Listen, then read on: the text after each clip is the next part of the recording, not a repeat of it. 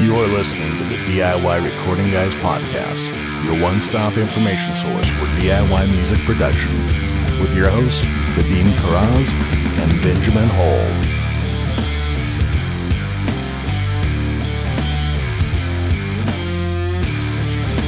Hey everyone, welcome to another episode of the DIY Recording Guys podcast. This is the first time I've ever started off the episode. I'm a little bit nervous. Is that right? That can't be right. I think it is so. I think it's so. Somebody message us on Facebook if I'm just not remembering correctly, but I think this is the first time I've started it off. Anyways, I'm your host, Benjamin Hall from Dreamloud Studio, and I'm here with my co-host, Vadim Karaz from Calm Frog Recording. Ben, I do feel like a weight that was missing from my shoulders there, not having to do the intro. So that's kind of nice. Is that how you feel every other week? Just all loose? Yeah, it's pretty amazing. Those first words are the hardest. Weight. It is. But now we're into it, and we've already stumbled over our words, so we can't screw it up any worse, right? That's right. I wasn't going to talk about this, but this is kind of my secret for playing live, and I think it can apply to the podcast as well, or anybody else out there if you're nervous about doing anything. My goal always for whenever I'm playing live is to just go as crazy as possible with the performance.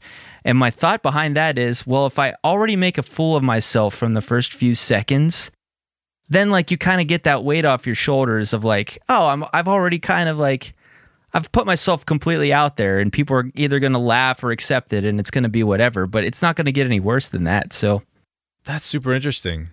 I think probably another aspect to that is you're getting all your nervous energy out, right? You're just directing it into something. How long does it take you from when you start playing till you're maximally loose and just in the zone? That's a good question too. I felt especially from the little bit of touring experience that I've had, I always felt like I hit this groove at the 30-minute mark of a show. Okay. Where you're completely warmed up, you're in the zone, but you're also I physically exert myself a lot when I'm playing live. And so you almost get that endorphins rush, I think, and your body just kind of relaxes. You stop thinking about how are other people perceiving this, and you just start experiencing more. Yeah, I think they call that the bass player's high. I don't know. Runner's high. Yeah, bass player's high, yeah. Exactly. That's cool, man. That's very cool. All right, what are we talking about today? So what we're talking about today, we are doing an episode after all. That's why you're here with us. We're going to be talking about our top 10 accessories under $50 that you can't live without. I love it. I think that's what we're going to wind up. I think that's what we're going to wind up titling it, or something along those lines. So Vadim and I, on our own, independently, have come up with our top 10 list of accessories you can't live without. And Is your list ranked, or is it just in any order? My list is in a somewhat ranked fashion. There's some that don't matter, but my last three I put specifically as kind of the zingers. Oh, you're starting with number 10. I love it. Yeah, okay. Yeah. I think I have a couple on here that I think will be a little bit surprising. And I'm really I feel like they're diamonds in the rough that I've found. So you're going to want to listen to the end for those whenever I reveal them. Okay. All right. I'm excited. Let's get into it. What do you got? The disclaimer is this is not an exhaustive list. So there might be more. We should do this every year. We really should. But yeah. So this is Ben Hall's for 2020 list of top 10 accessories, starting with number 10, a pop filter. You must have a pop filter if you don't have a pop filter already. And I'm sure this is on your list. Yep. Vadim as well. The one that I'm going to recommend, and I'm guessing we're going to put show notes on here. I have links to all the things that I'm recommending. So you'll be able to find those in the show notes. Or on the Facebook page, DIY Recording Guys community. But you can find these for $10 to $15. I have a simple one that just kind of clamps onto a microphone stand. What does a pop filter do? Just talk about that a little bit. Pop filters are good for removing what we call plosives, especially for vocal recording. So a plosive is that p or b sound that you get whenever you're pronouncing those hard consonants. And beyond that, it'll just help remove any unwanted wind or just breath noise from a singer going straight into a microphone. So a lot of large diaphragm condensers don't have a pop filter built in, so you need an external one. The microphones that Vadim and I are both using, they have kind of a pop filter built on top of them. We're talking into the Shure SM7B, and they have I think it's just a screw on. I've never actually taken the pop filter off of this, but it either just screws on or pushes on. But the one that I use in my studio is just a circular piece of mesh that's connected by a wire to a clamp, and you just clamp it onto the microphone stand that you're using, and you can adjust it around. You can also use it as a way to gauge the distance away from the microphone that you want to be. Yeah, it's a great tool for those plosives, and also it's kind of a hygienic tool. I know I hate having people slobber on microphones, and as vocalists tend to just want to get as close to the microphone as they can, so it is a nice distancing tool. You basically say, yeah, get right up on the pop filter. You can put your mouth on it if you want, and I always clean them after the session. It's a good idea. Especially now with COVID, right? You got to you got to be even more careful with that stuff. Yeah, very true. Yeah, so that's my number 10. Why don't you go? What's your number 10? My number 10 is also going to be pop filters. Because I think it's an obvious one. I feel like it's not because it's the 10th most important one on my list. It's because it's the 10th most it's the most obvious one, right? Yeah. Any list you look up is going to have that. So yeah, I got nothing else to say on pop filters. Yeah, it's one of those things that's like, if you don't have one, you should be, I'm going to say be embarrassed, but no, don't be embarrassed. It just means that you're new to recording. But they're so cheap, there's no reason to not order one off of Amazon today. Don't be embarrassed, but don't tell anyone you don't have one, and just buy one. Yeah, exactly. Okay, so we'll go on to number 9. My 9th one is a 1/4 inch to 1/8 inch, or that also could be labeled as 3.5 millimeter adapter. So this basically takes, I actually might have said that in the wrong way, because you can have the adapter go both directions, either from the larger 1/4 inch size plug to the 1/8 inch, or vice versa. And the one I was thinking about in particular is the one that lets your normal like earbuds, and that's normally a 3.5 millimeter or an 1/8 inch, and it goes into the 1/4 inch. The reason I say that is there's so many times where I've had a band come into the studio, or I'm over at somebody else's house and we're having band practice, and why don't you plug into our interface to record something? Or I have a headphone amp, and oftentimes in the audio world, the headphone amps, they use the 1/4 inch jack.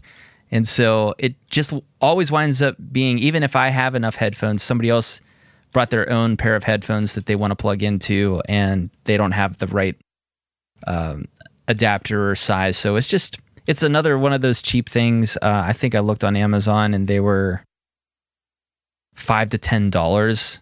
I think I found one that was a pack of 3 for $10, and they were gold plated. So another very cheap thing that you definitely should have just laying around. Yeah, so that was my number 8, and I said packets of these adapters. And so the adapters we're talking about are, if you picture like the headphone jack on a cell phone, except now the iPhones don't have headphone jacks anymore, but that cell phone headphone jack is an 1/8 inch. And then like a guitar cable is a 1/4 inch, at least size-wise, but these adapters are called, typically they are TRS adapters, meaning that there's 3 segments. There's a tip, a ring, and a sleeve, as opposed to a guitar, which is just a TS connector, which means it just has kind of 2 segments on the tip, and that's just a tip and a sleeve. So you need a TRS for balanced signals and also for stereo signals like headphones. Headphones are stereo, right? Because you have a left channel and a right channel. So very commonly, headphones you buy will come with an adapter. Like the headphones that I'm using right now have an 1/8 inch, so that's that little cell phone style plug, And then they come with an adapter that takes you from 1/8 inch female to 1/4 inch male connector, which then you can plug into studio equipment. The reason I said packets is because I've lost so many of these freaking adapters over the years. Yeah. So I finally just went and bought like what you're talking about. I think I bought like a packet of 6 of one kind and a packet of 6 of the other kind. And I literally have these 2 little bins that just are full of these adapters. And hopefully I'll never run out again. They're a great thing to have around. The other thing I could think of too, or the other use for them, and like you said, the most recent iPhones don't have the headphone jack, but a lot of headphones still do.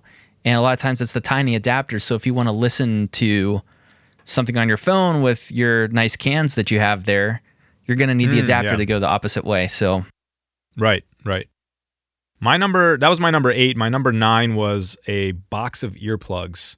So you can just buy a big box of earplugs, useful to have if you're working on loud stuff, you're cranking amps, you got people in the studio. That's definitely something you want to mind your hygiene. You don't want to reuse those earplugs too much. And if you buy them in boxes, it's cheaper than if you go to like the pharmacy and you try to buy like, 6 pairs, they're going to cost you a lot. But if you buy just like a giant box of them and just have them there, they'll last you a long time. I did not have earplugs on my list, but that's really good, especially if you're doing band practice in a small room. Yep. It's a necessity. Okay, moving on. So I'll give my number 8 then. Yep. Egg shakers. Got to have those egg shakers. I can't tell you the amount of times that I've been working on a project, and this is mixing normally. Somebody will give me their stems to mix, and I'm just like, man, this chorus just needs something. I'm like, it needs some energy. It needs an egg shaker. I put egg shakers and tambourine.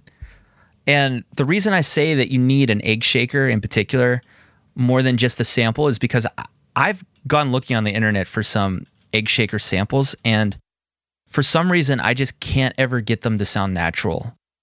Even if I like shift them to make sure that they're in tempo with the rest of the song, I just always prefer to record them myself. And they're super cheap, and it actually adds such a big deal.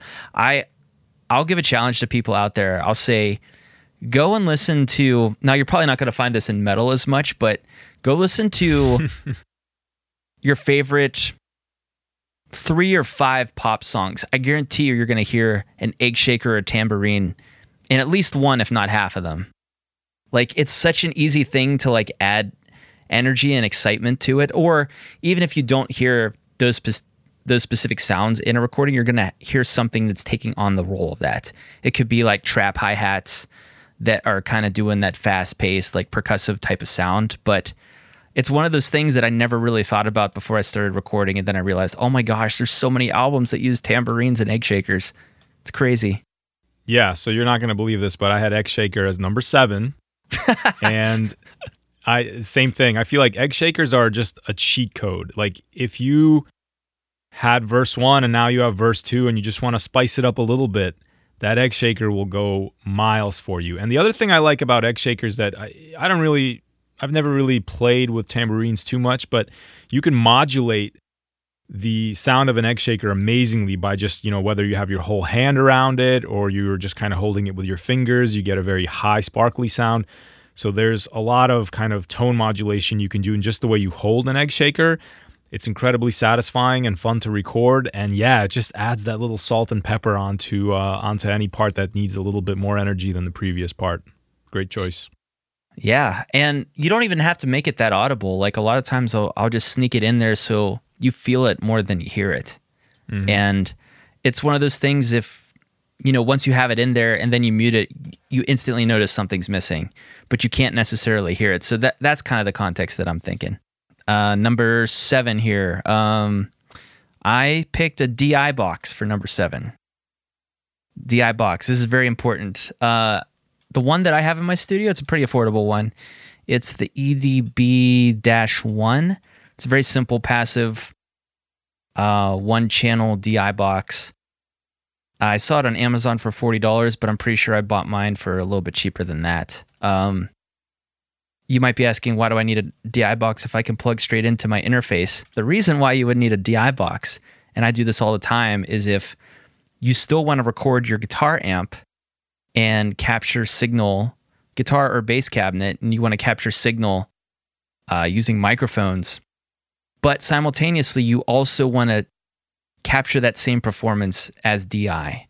So you would patch the guitar cable into the DI box, and then you would send a signal from that DI box to your interface, and then a parallel output using an XLR cable. Or no, I'm thinking the opposite way. You would send a unbalanced line to the guitar amp, and then the XLR to your interface. That's what you would do. I narrowly missed putting that on my list. The DI box I use, I think, was more than $50. But I agree with you. That is a nice option, especially if you're trying to split a signal. You don't have to go too crazy with the DI boxes. Like, I know that there's really expensive ones out there, but really, like, you can buy one for $50 or less and get something quality. Oh, yeah. Yeah, for sure. All right, give me your number 8 or number 7. Oh, so I leapfrogged you. My number 7 was Egg Shaker. So we're on number 6. So give me your number 6. Okay. So my number 6 was a shock mount for your microphone. Now, a shock mount, this is also I guess you could use this in a lot of different scenarios, but I'm mostly thinking of vocal recording again. A shock mount basically is a mount for your condenser microphones that is cylindrical shaped, and it's normally suspended by either relatively flexible plastic or rubber bands or something elastic along those lines. And what this does is this helps keep shock waves. So if your singer just likes to tap his foot a lot to the beat, it helps those shock waves from traveling up through the mic stand and into the condenser microphone. So it just helps get rid of noise. You know, you could also use this, and I've done this too, on room mics, or even on any kind of condenser microphone that you're putting on a drum kit, because the drummer's smacking the kick drum, so he's slamming his foot down on the ground, and that's causing vibrations to travel through the ground. So yeah, I think that if you don't have a shock mount that goes along with your condenser microphones, you can go and buy them on Amazon. They vary in price anywhere from, I saw a lot on Amazon from in the $20 to $40 range, but you can also go really crazy and spend $100 on one of these suckers. Now, yeah, in my experience, I think every condenser mic I've ever bought came with one. Is that true for you as well? It is not true. I bought Really? Okay. I bought a 2-pack of large diaphragm condensers from Audio-Technica, and they're like the $100 level, and they just have a screw-on attachment that goes directly onto the microphone stand. So there's not a shock mount that came with those. Okay. But if you buy a more expensive one, like even $200, $300 and up, it's probably going to come with a shock mount. Gotcha. Yeah. Okay. Yeah, it's a good choice. Cool. Why don't you give me you leapfrogged me. Compfrog leapfrogged me, so. There you go. Okay, my next one is an odd one, but it's something I've done just recently, and it's I got 2 items here that I think you can get both for a total of less than $50. It's a humidity sensor and a small humidifier. And what I found was in my studio is in my basement, and I've always had a dehumidifier, which in the summer when the air is moist, you don't want a lot of moisture in the air, so I pull that out with a dehumidifier. But I noticed that my basement is really dry in the winter because of the heat, and just the air is drier anyway. So once I put a little humidity sensor on there, it's just wireless, battery operated, it sits right on my desk. I was seeing humidities like down to like 20%, which is bad for acoustic guitars and just guitars in general, because what happens is the moisture kind of gets sucked out of the neck and the fretboard, and you can actually start getting, like, if you've ever seen like the pokey fret syndrome, where the frets start to poke out past the sides of the guitar. A lot of times that can happen because of the guitar stored in a dry environment, and the fretboard actually shrinks, which can cause cracking and all kinds of unpleasantries. So once I realized that this was an issue, I bought just a little humidifier from like CVS or something, and if it's too dry in there, I just run that through the day, and it helps keep the humidity level. What I read was you want to be somewhere between, you want to be around 50% basically for guitars. Okay. That's good to know. I normally have the opposite problem where I'm running a dehumidifier, but I think I spent $300 on that, so I can't include that in this list. Yeah, for sure. Yeah, that's an important one too, because in the summer, especially if you have condenser microphones and things like that, you don't want to store them in an environment that's really humid. I'll tag one on to yours. So for my acoustic guitar, it always stays in the case, but you can buy these really simple humidifiers, which basically it's a plastic device that gets inserted between the strings and the sound hole, and it has a sponge inside, and you just wet the sponge and put it in there. So naturally, the humidity just kind of leaks out of that sponge. Basically, just keeps it from drying out completely. Yeah, I like that. Yep. That's definitely a simple solution. If you can't afford, or if it's a little bit harder to control the full room, like Vadim's saying. It's also a comfort thing. Like, you don't want to be in an environment that's too dry. Your skin starts to get itchy, and it's just not good for you anyway. So I try to keep my space right around 50% year round, pretty much. So my dehumidifier set to 50%, and then in the winter when the heat's running, I humidify to get to that same level. That's a really good idea. Okay, cool. We're on to, so my number 5, is that where we are? Yep.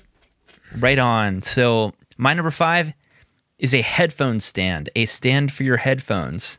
Ooh. This is such a big deal. I didn't realize it was as big of a deal as it is until my now wife, she was my fiance at the time, she got me these really cool glue-on, stick-on headphone stands that hang underneath your desk. They're made by Anchor, that's the brand, and I think they normally retail for $24 each. So it's basically a T-shape. You can hang 2 headphones off of one stand.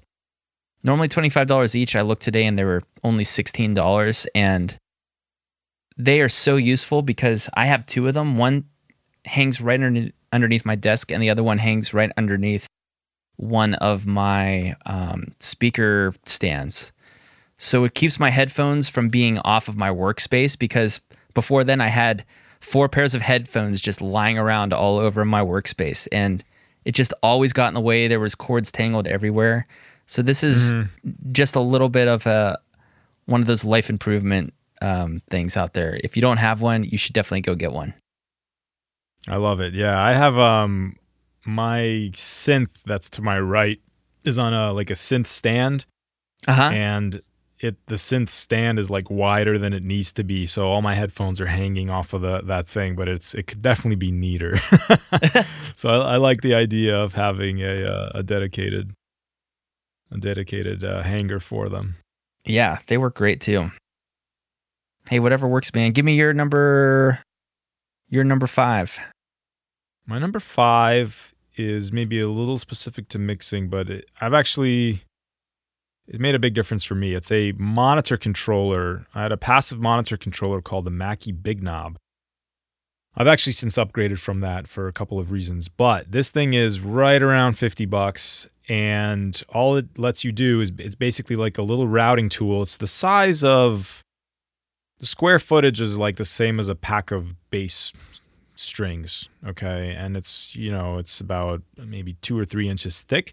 And it's a routing system, so you can plug, let's say, the output of your interface. Let's say you only have an interface that has, 2 outputs, a left and a right output.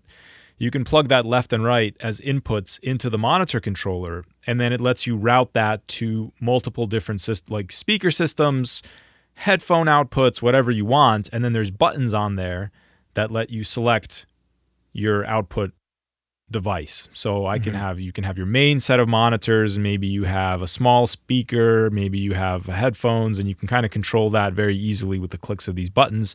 It also has a mono summing button on it, which a lot of smaller interfaces don't have. So if you're mixing, you can quickly click that mono button and sum the 2 channels and listen to your mix in mono, which is super helpful. And it also has like a mute button. So if you just get, somebody's talking to you, you can there's a mute button and a dim button. For a really cheap device, it's amazingly helpful for your workflow. The other thing it has is it has a second source option that you can actually plug a cell phone or something like that into. So you can route the output. A lot of times I have people come in here and they have some ideas recorded on their cell phones, or at least I used to. And they say, hey, can you play this off of my phone? And I say, yeah. I just have a little 1/8" connector. I plug that right into my monitor controller and I could route it to my main monitors and we could listen to something off of their cell phone. That's really cool. I have a monitor station as well. Mine, okay. I think, is like $200 though. Oh, that doesn't make the cut, man. No, it doesn't make the cut. It's actually it's 300 brand new. In real life. Okay. What do you have? I have the PreSonus monitor station version 2. They are really nice. The main reason that I wanted one, not just this one in particular, but I wanted any one, was for a talkback button. Mm-hmm. Does the one you recommend have a talkback button on it? That one does not. Sorry. That one, the Mackie Big Knob does not, but the one I've upgraded to the Drummer MC 2.1, and that one does have a talkback mic and a talkback button. That's so nice. As you were going through all those options, I was like, dang, mine does have a mono summing button too that I never use. I just use the mono summing in Studio One. I don't know, something about it, even on my current monitor, just being able to press it for some reason without having to like scroll to find my master track and engage the mono. I just really like having that as an option. No, that was a good one. That was a really good one. I didn't know that they had ones available for less than, or $50 or less than $50. That's really cool. Yeah, it's a passive one, so it's a little bit limited. But if you're just trying to get one set of outputs to one set of inputs to 2 set of outputs and have that cell phone capability, it's a really nice choice. It's just a well-built box too. I really like it. That's really cool. All right, I guess we're on to my number 4. This is where I start getting into the bread and butter of my list. If this is especially for if you're recording drums, and I'm going to try on the fly think of other reasons why you would want these around too. Okay. But if you're recording drums of any kind or cymbals, you got to get yourself some moon gels.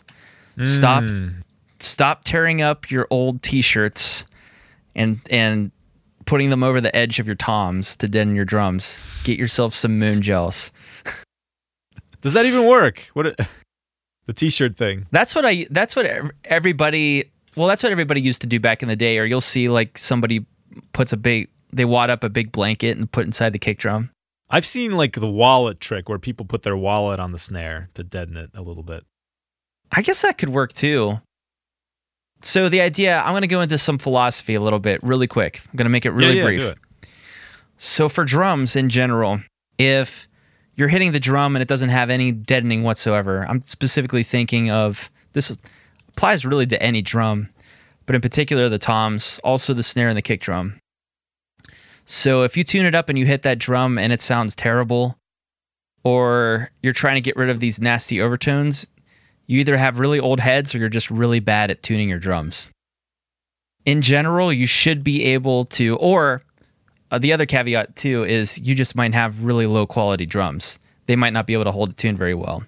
So assuming that you have at least decent or average quality drums that you're working with, and you have either brand new heads or almost brand new heads, and you tune them up really well, you should be able to get a really nice resonance without putting any kind of dampening, whether that be blankets inside or strips of cloth that you put across underneath the drum head against the shell. So you should be able to get a really nice drum sound without any kind of deadening. The only reason you would want to use the moon gels is to kind of deaden a little bit of the overtones, or to maybe dampen it so that a tom won't ring as long. If you want to make that resonance stop a little bit sooner, they definitely work a lot better. And you can also put them on cymbals too, if you want to get rid of some of the overtones of the cymbal ring. Wow. That definitely does work. I've never tried that, but the difference on like a snare drum is stark. You will be surprised, and it's almost always preferable to get rid of some of that ringing. Just cleans up the sound a little bit. I typically tend to record my toms without any kind of dampening whatsoever, but I normally put at least a little bit of the moon gels. The nice thing about them too is you can just use scissors to cut them up, because I almost never use a full moon gel. It just deadens them too much. And it doesn't it also, you can increase their effect by putting them closer to the center. Yes. Decrease their effect by putting them farther from the center. How, in your experience, how long do they last?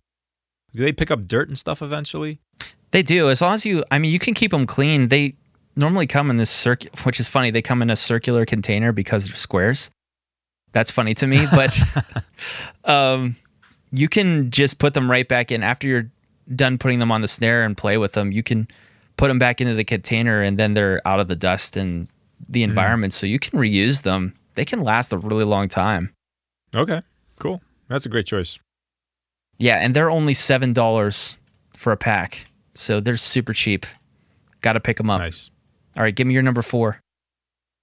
Yeah, the rest of my stuff is almost not musical, but it's stuff that I've found incredibly useful for my workflow. So my number 4 is a smart Wi-Fi outlet. And where it's basically an outlet that you program to be on your Wi-Fi, and then you plug something into it. I'll tell you how I use it in a second. Then you get an app on your phone that lets you control that outlet, and you can have a couple of these. So the dehumidifier that I have is super loud, and I only run it when I'm not working. And it's super annoying to have to get up and go and switch it off. So now I can just sit down and do it from my cell phone. That's awesome. So that's a nice cheat trick. They're not that expensive. There's some security concerns. You got to be a little bit careful because I think there's some kind of cybersecurity concerns with some of these devices. So you want to look for one that's a little bit reputable. But it's a lifesaver.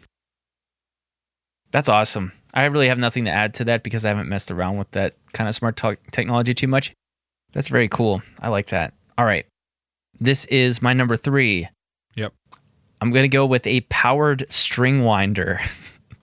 Guys, stop being difficult to yourself. This is for the guitar players out there. Guitar players and bass players.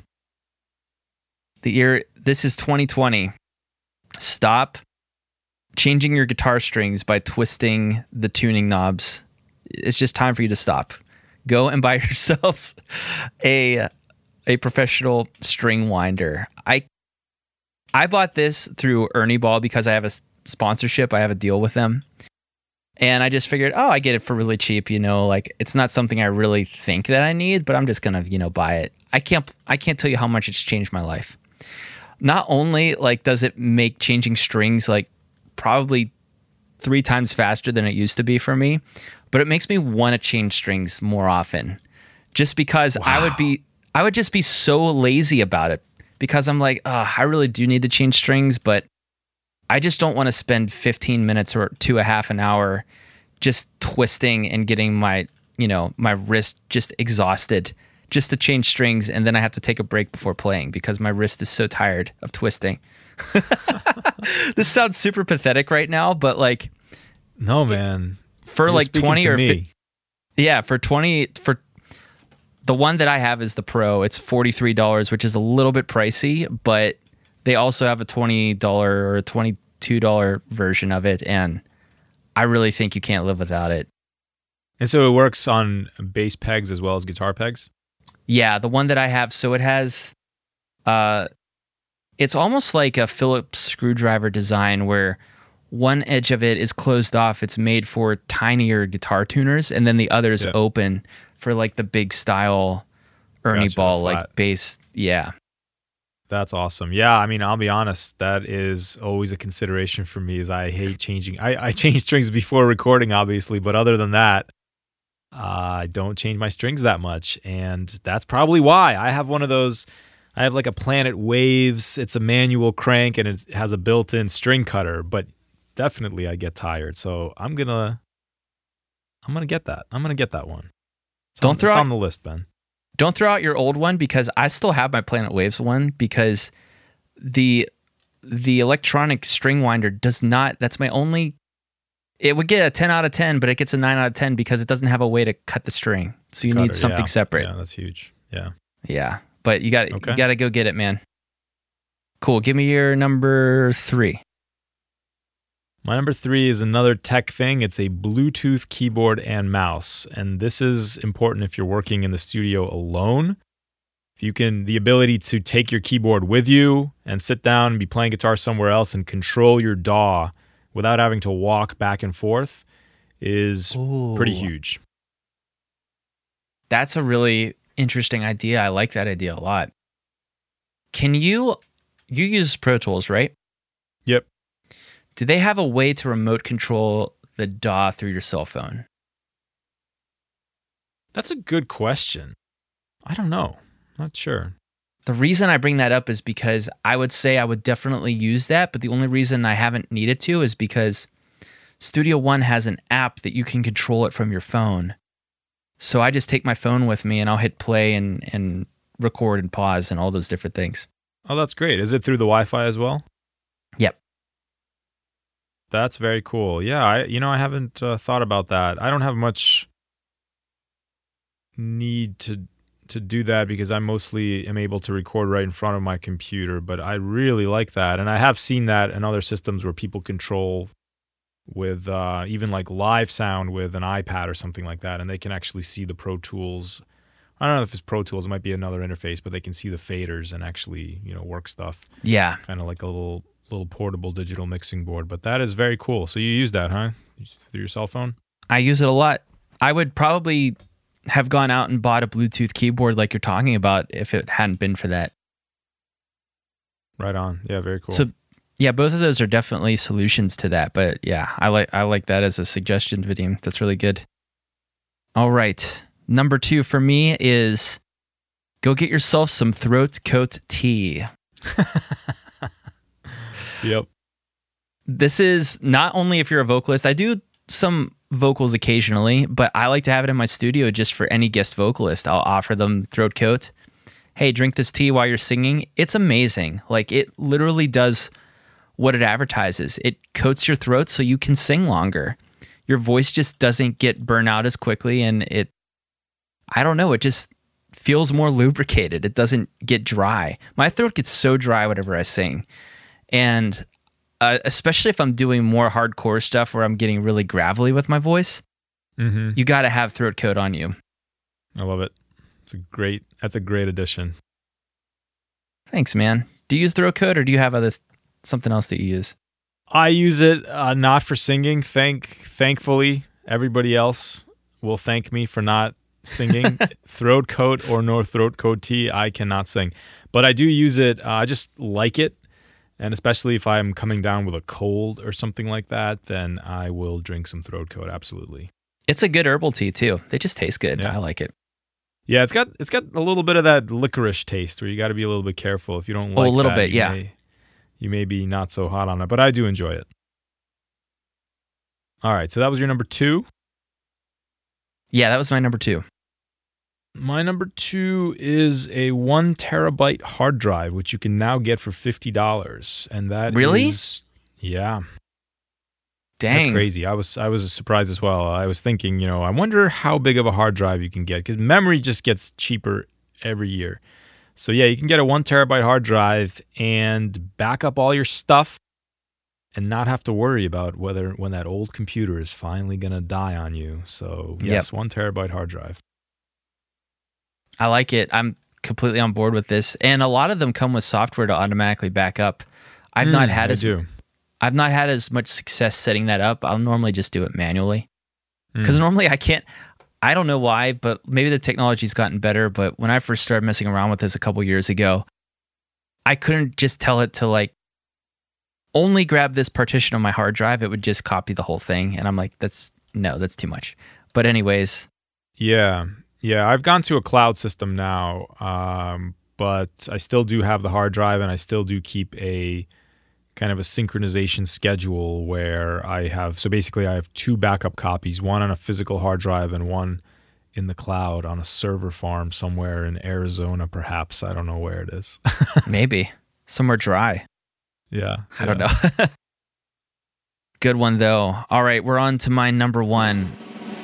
I'm really curious if you've ever heard of this before, but I'm going to drop it. Give it to me.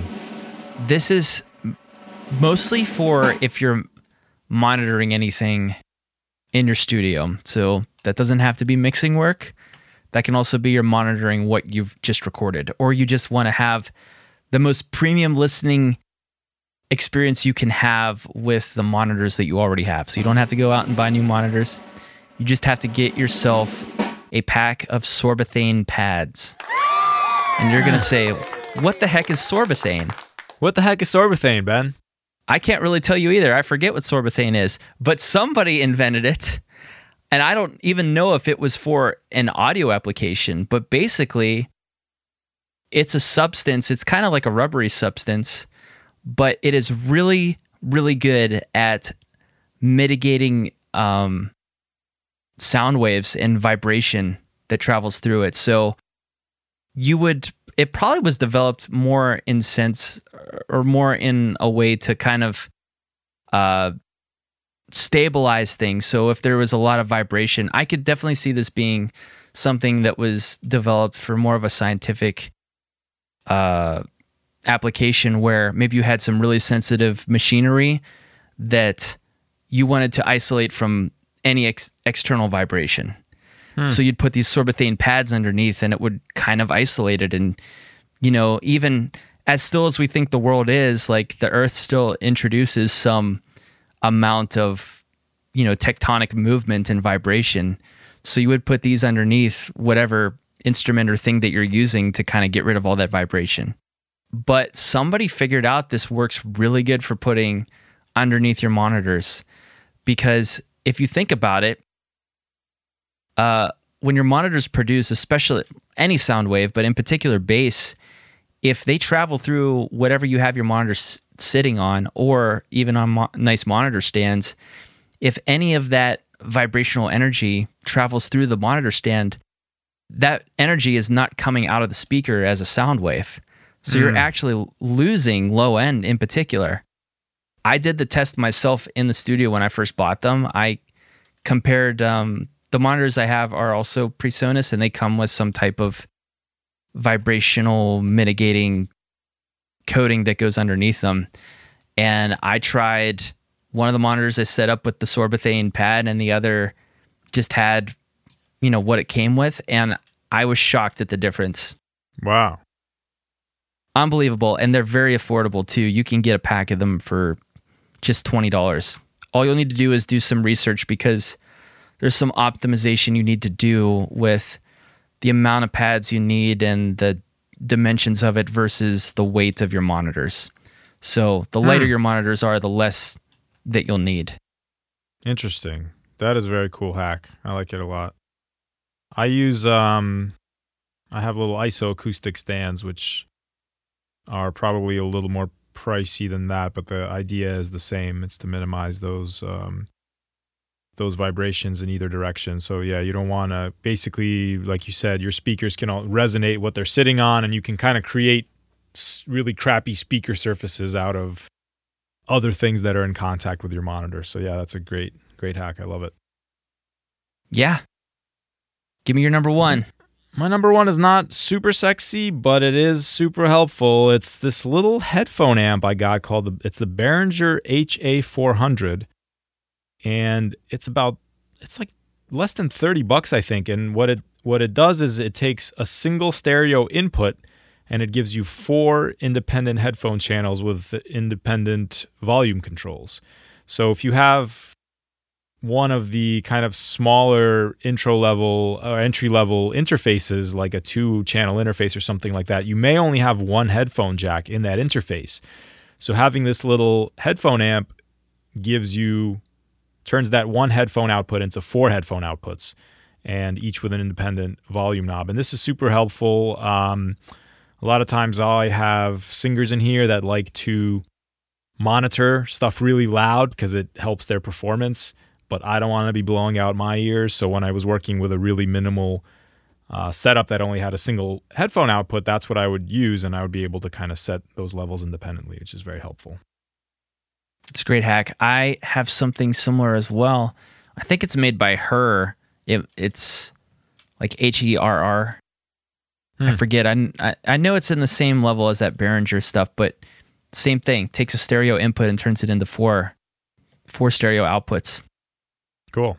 Yeah. Yeah, they're also like super portable. So if you have a mobile setup, like a laptop, you can use this type of thing to just give yourself more headphone outputs. That's great, man. I love it. All right, this is a good list. Yeah. I have a bonus. Ooh, let's hear it. This is as important, if not more important, than everything else combined on this list. Okay. You got to go out. You got to go to Amazon and get yourselves, for $32, you got to get yourself an AeroPress to make yourself some coffee. Because AeroPress is the best method of brewing coffee, in my opinion. Is that right? I've never tried one. Need to try one. Really? How do you normally make your coffee? So it depends how much I'm making. Like if my wife is having coffee, I'll just use we have a drip coffee maker, which it's a good one. But if not, if I'm just making just for myself, I'll just use a French press, which I don't like as much. You got to try the AeroPress, man. What's the principle there? What's at work there? What makes an AeroPress unique? Now, we probably lost half the listeners here. I'm telling you, that's all right. Guys, even if you're not a coffee drinker and you're not interested in this, one day you're going to be on a long recording session with your band. You're going to be going on hour 22 of recording guitar tracks, and you're going to be like, I need to keep going, but my stomach can't handle another Red Bull Energy or Monster Energy. So I need to start drinking coffee. And you're going to think back to this episode, and you're going to say, Ben and Vadim didn't treat us wrong. So this is why you need to pay attention, even if you're not interested right now. All right. But the principle of the AeroPress is, so you use a very fine grind size, almost espresso grind. It's one up from espresso. And you can make it for larger size cups, but it's normally for like a single serve amount. So anywhere from 8 to 12 ounces, just a single cup of coffee. You heat the water up to almost boiling. For about 30 seconds, you let it steep in the coffee beans. You stir it around a little bit so it's equally distributed, the water. And then you press it out using the air pressure of the plunger, essentially. And the thing I like about it is that because you're using a really fine grind size, larger surface area, right? Am I right? Yes, absolutely. Larger surface area because it's a smaller grind size, so you don't need the water to be in contact with the beans nearly as long as you do with a French press, because that's the coarsest grind size. Yes. Because you don't have the coffee in contact with the beans as long, for the same type of coffee and the same type of coffee beans, if you put the French press and AeroPress next to each other, you would get a crisper cup of coffee. It would be, I would describe it as brighter. You're going to get more flavor notes from it. It's going to be less bitter. And it's not going to be as murky because you don't have to use a filter. They make mesh filters for the AeroPress, but I like using a filter or a filter because it gets rid of any of the smaller granules that it always leaves French presses a little bit too murky for me. You know what I mean? Yeah. I'm changing your life for the better today, Vadim, with the string winder and the AeroPress. All right, my friend. It's good. Good list. Good episode. We hope you guys enjoyed. So if you guys have a top 10 list or any other things that you would add or take away from this list, why don't you drop us a line and let us know in the DIY Guys Facebook community or on our Instagram. Our Instagram is at DIY Recording Guys. We're new on there, so give us a warm welcome. And we're posting, one of the cool things we do is we post tips or kind of the Cliff's Notes from these episodes. So after they air, we're posting little bite-sized nuggets of wisdom that you can take away with you. We'll have to see if AeroPress makes the cut this week. We'll have to see. Not sure. Maybe you should try first. But anyways, guys, it's been fun. We hope you have a good week, and we'll see you here next Monday for another episode.